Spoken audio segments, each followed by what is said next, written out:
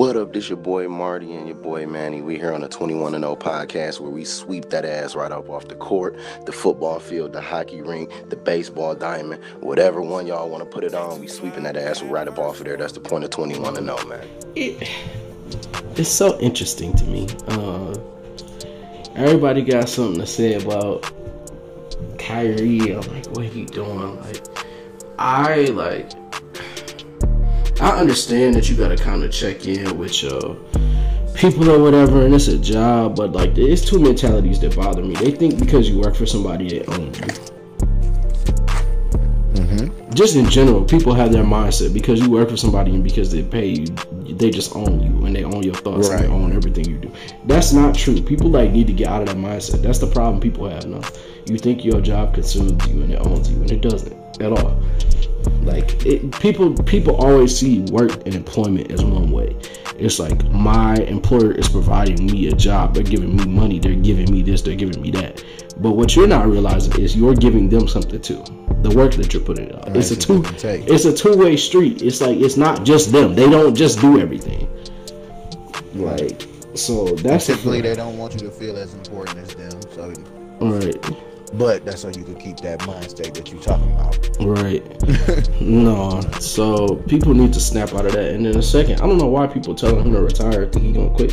He not gonna quit, man. Whatever he going through, I'm sure he'll get through it and he'll be back. Is it gonna be when y'all want him to be back? No. And if y'all keep pushing him, he might not show back up at all. But I don't think he gonna retire. I just think that Kyrie is a different dude, and the Nets know that, and so I feel like eventually, right? Because they'll figure it out. He's not gonna let Kevin Durant down like that. No, that's my first and initial thought. My bet is Kyrie will probably be gone another week or so, and then he'll be back. And honestly, I think he might come back even earlier than probably what he planned on because of what just happened with James Harden. Right. I think so too, because that's what I was gonna say. But between possibly letting down Kevin Durant, who was the whole point of this thing, looking up with his best friend and shit, and then the opportunity to win it and play with James Harden on top of that, this don't just happen overnight. This don't just happen frequently. These type of three superstars hooking up like that. I mean, yeah, we've been having the big threes, but this is that is potential to be crazy because between James Harden and Kevin Durant, all three of them, what they just scoring, that's just wild. Right. So I don't see him just dwindling away this massive opportunity for nothing, seemingly. Right. I mean, like we said, we don't know what he's going through, but we gonna just say that for faith. But I don't understand why. I don't get why so much hate for Kyrie. Besides this, I feel like they just hate him because he's eccentric. Anytime somebody different like that, most people not gonna like it. You know what I'm saying? Mm-hmm. That's what I believe. I mean, I feel like it's so much.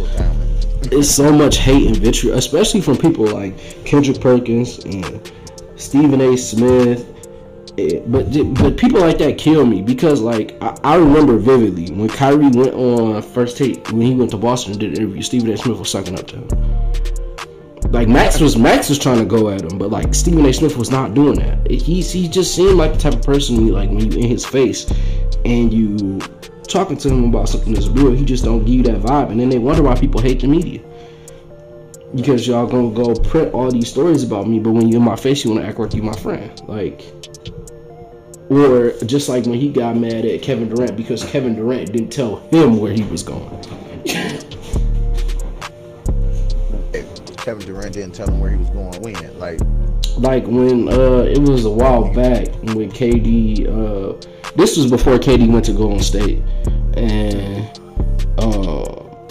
Stephen A. was reporting that he was going to the Lakers, and KD said that's not true, and then they had a whole little fallout or whatever. They had like a little whole falling out or whatever, and he was getting upset that KD wouldn't kind of like talk to him about it or whatever, instead of coming out and just saying his reporting was false. Stephen A. Yeah. Man, I don't remember that. Yeah, man. It's crazy to me that no, don't get me wrong. I like sports media and some sports media. I'll say I don't intake it as much as I used to, like First Take, and I watch Undisputed every now and again, just because Shannon Sharpe is hilarious. But it's just like, man, I ain't gonna lie. For the most part, I listen to all of them. Shannon Sharpe is just so funny. Like, he's hilarious. But I don't watch. I used to watch First Take and Undisputed every day. I would watch Undisputed when it was on, and then I would watch the playback of First Take. But I can't do it no more, just because like I feel like it's so many biases and opinion, and that's the way the show is set up. Like, let me not get it wrong. Like, that's the way the show is set up. The show is set up so people have opinions. It evokes that emotion, and you watch it because you want to see that emotion or whatever. You know, you got one side, the LeBron lover, which I feel like I feel like the difference between, because like on Undisputed, Shannon Sharpe obviously is the LeBron lover, and you know, if you watch First Things First with Nick Wright, which I don't watch that show at all. I watched like one episode when Chris Carter was there, and then I never watched it again because Nick Wright is just absolutely ridiculous. But yeah, Nick Wright a character.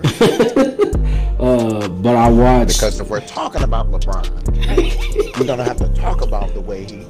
Let me leave that man alone. Like I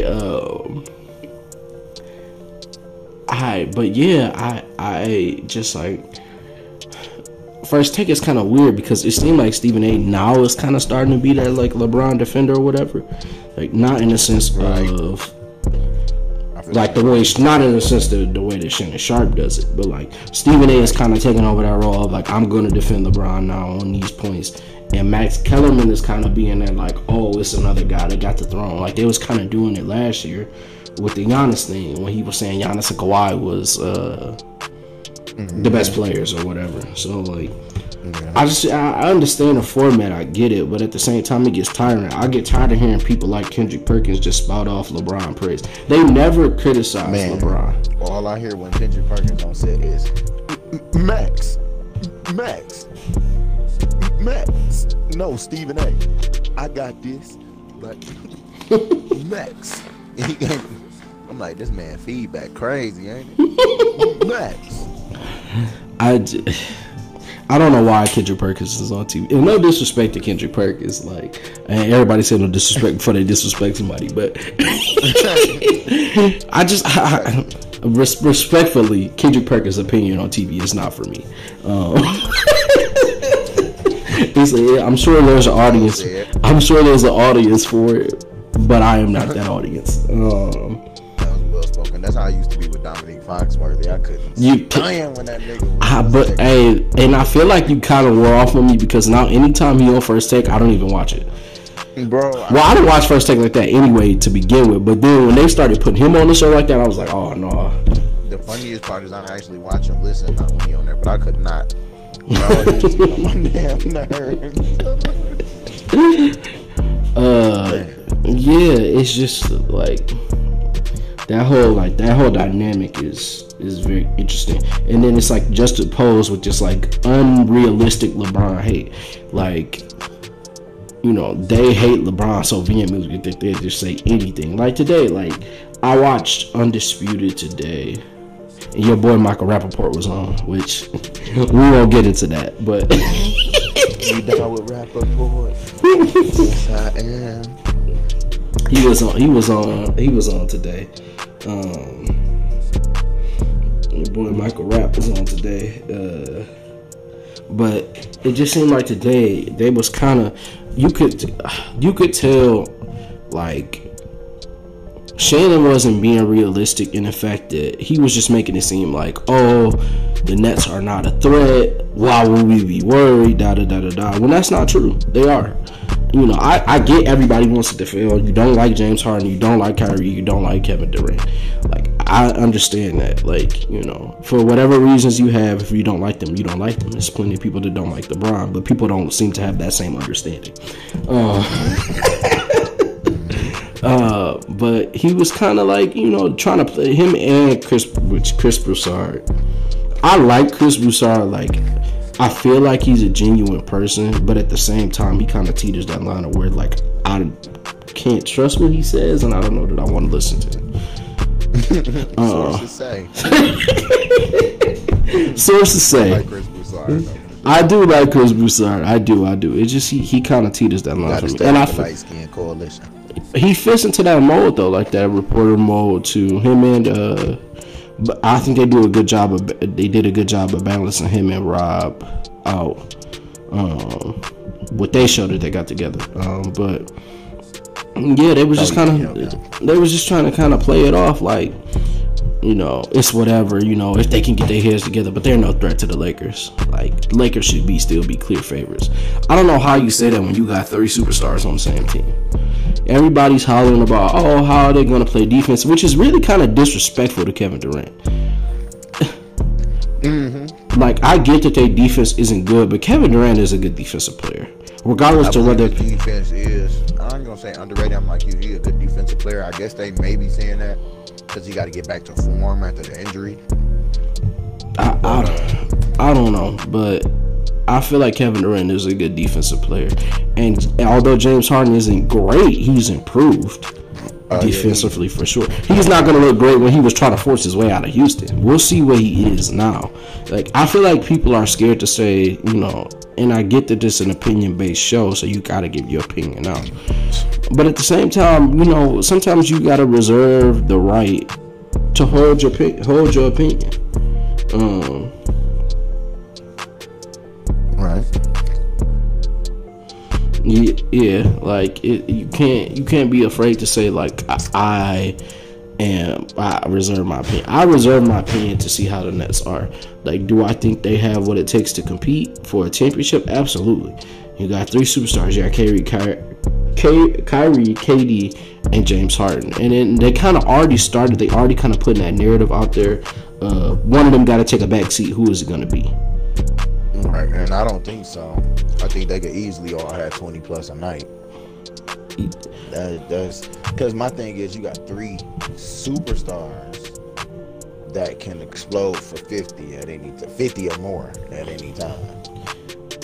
That's just realistically, like, not that that's gonna be consistent realistically, but you know what I'm saying. Between them, yeah, the Eastern Conference, 60 points a night is easily attainable between them 3. Yeah, I agree with that. And like, also, I think something that people aren't thinking about is they're saying, well, James Harden has been the leading scorer for this long. How can you expect him? James Harden has been sacrificing for people since they got there. They said Chris Paul and James Harden won't gonna work out. That worked.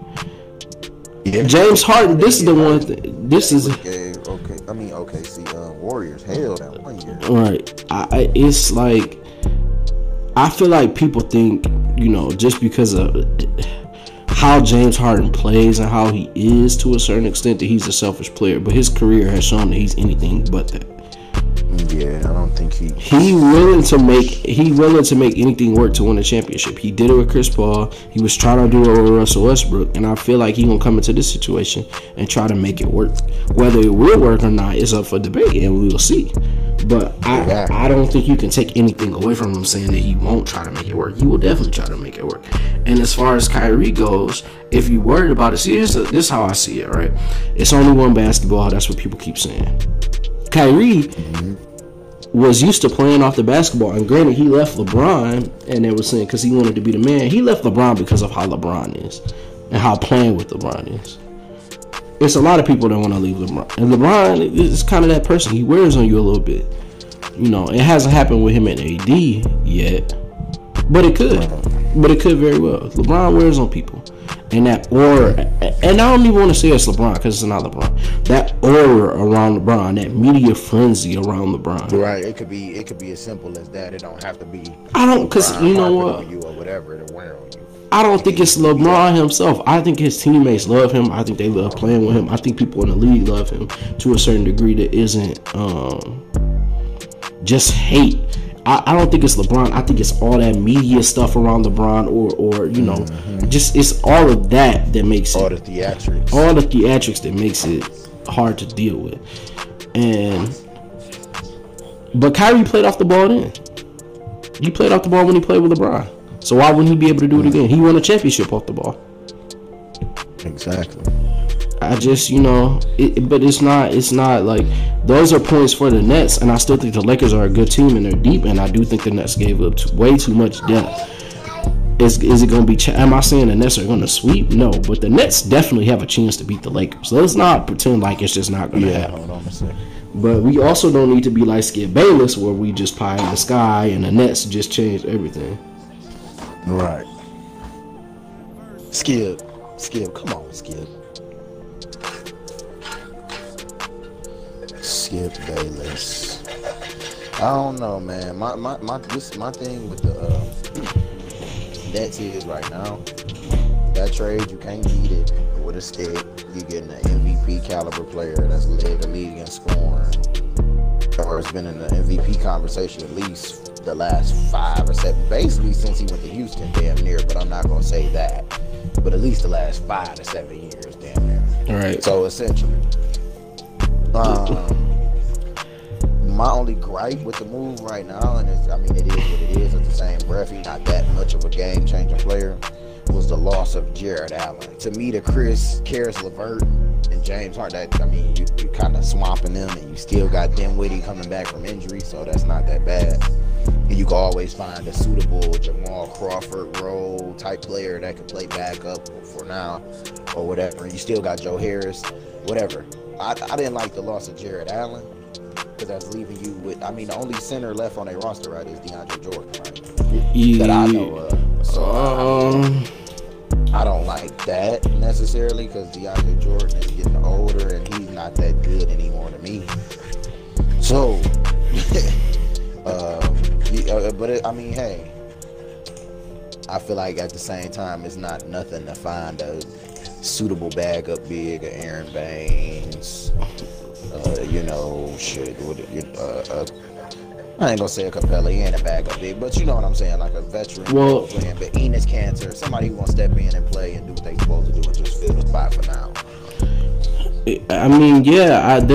So they have 3 roster spots now to pick up stuff. I know that DeAndre Jordan is the only center on their roster. And Skip was kind of talking. Well, Nicholas Claxton is also on their roster, so he's a center. But is he gonna play? No.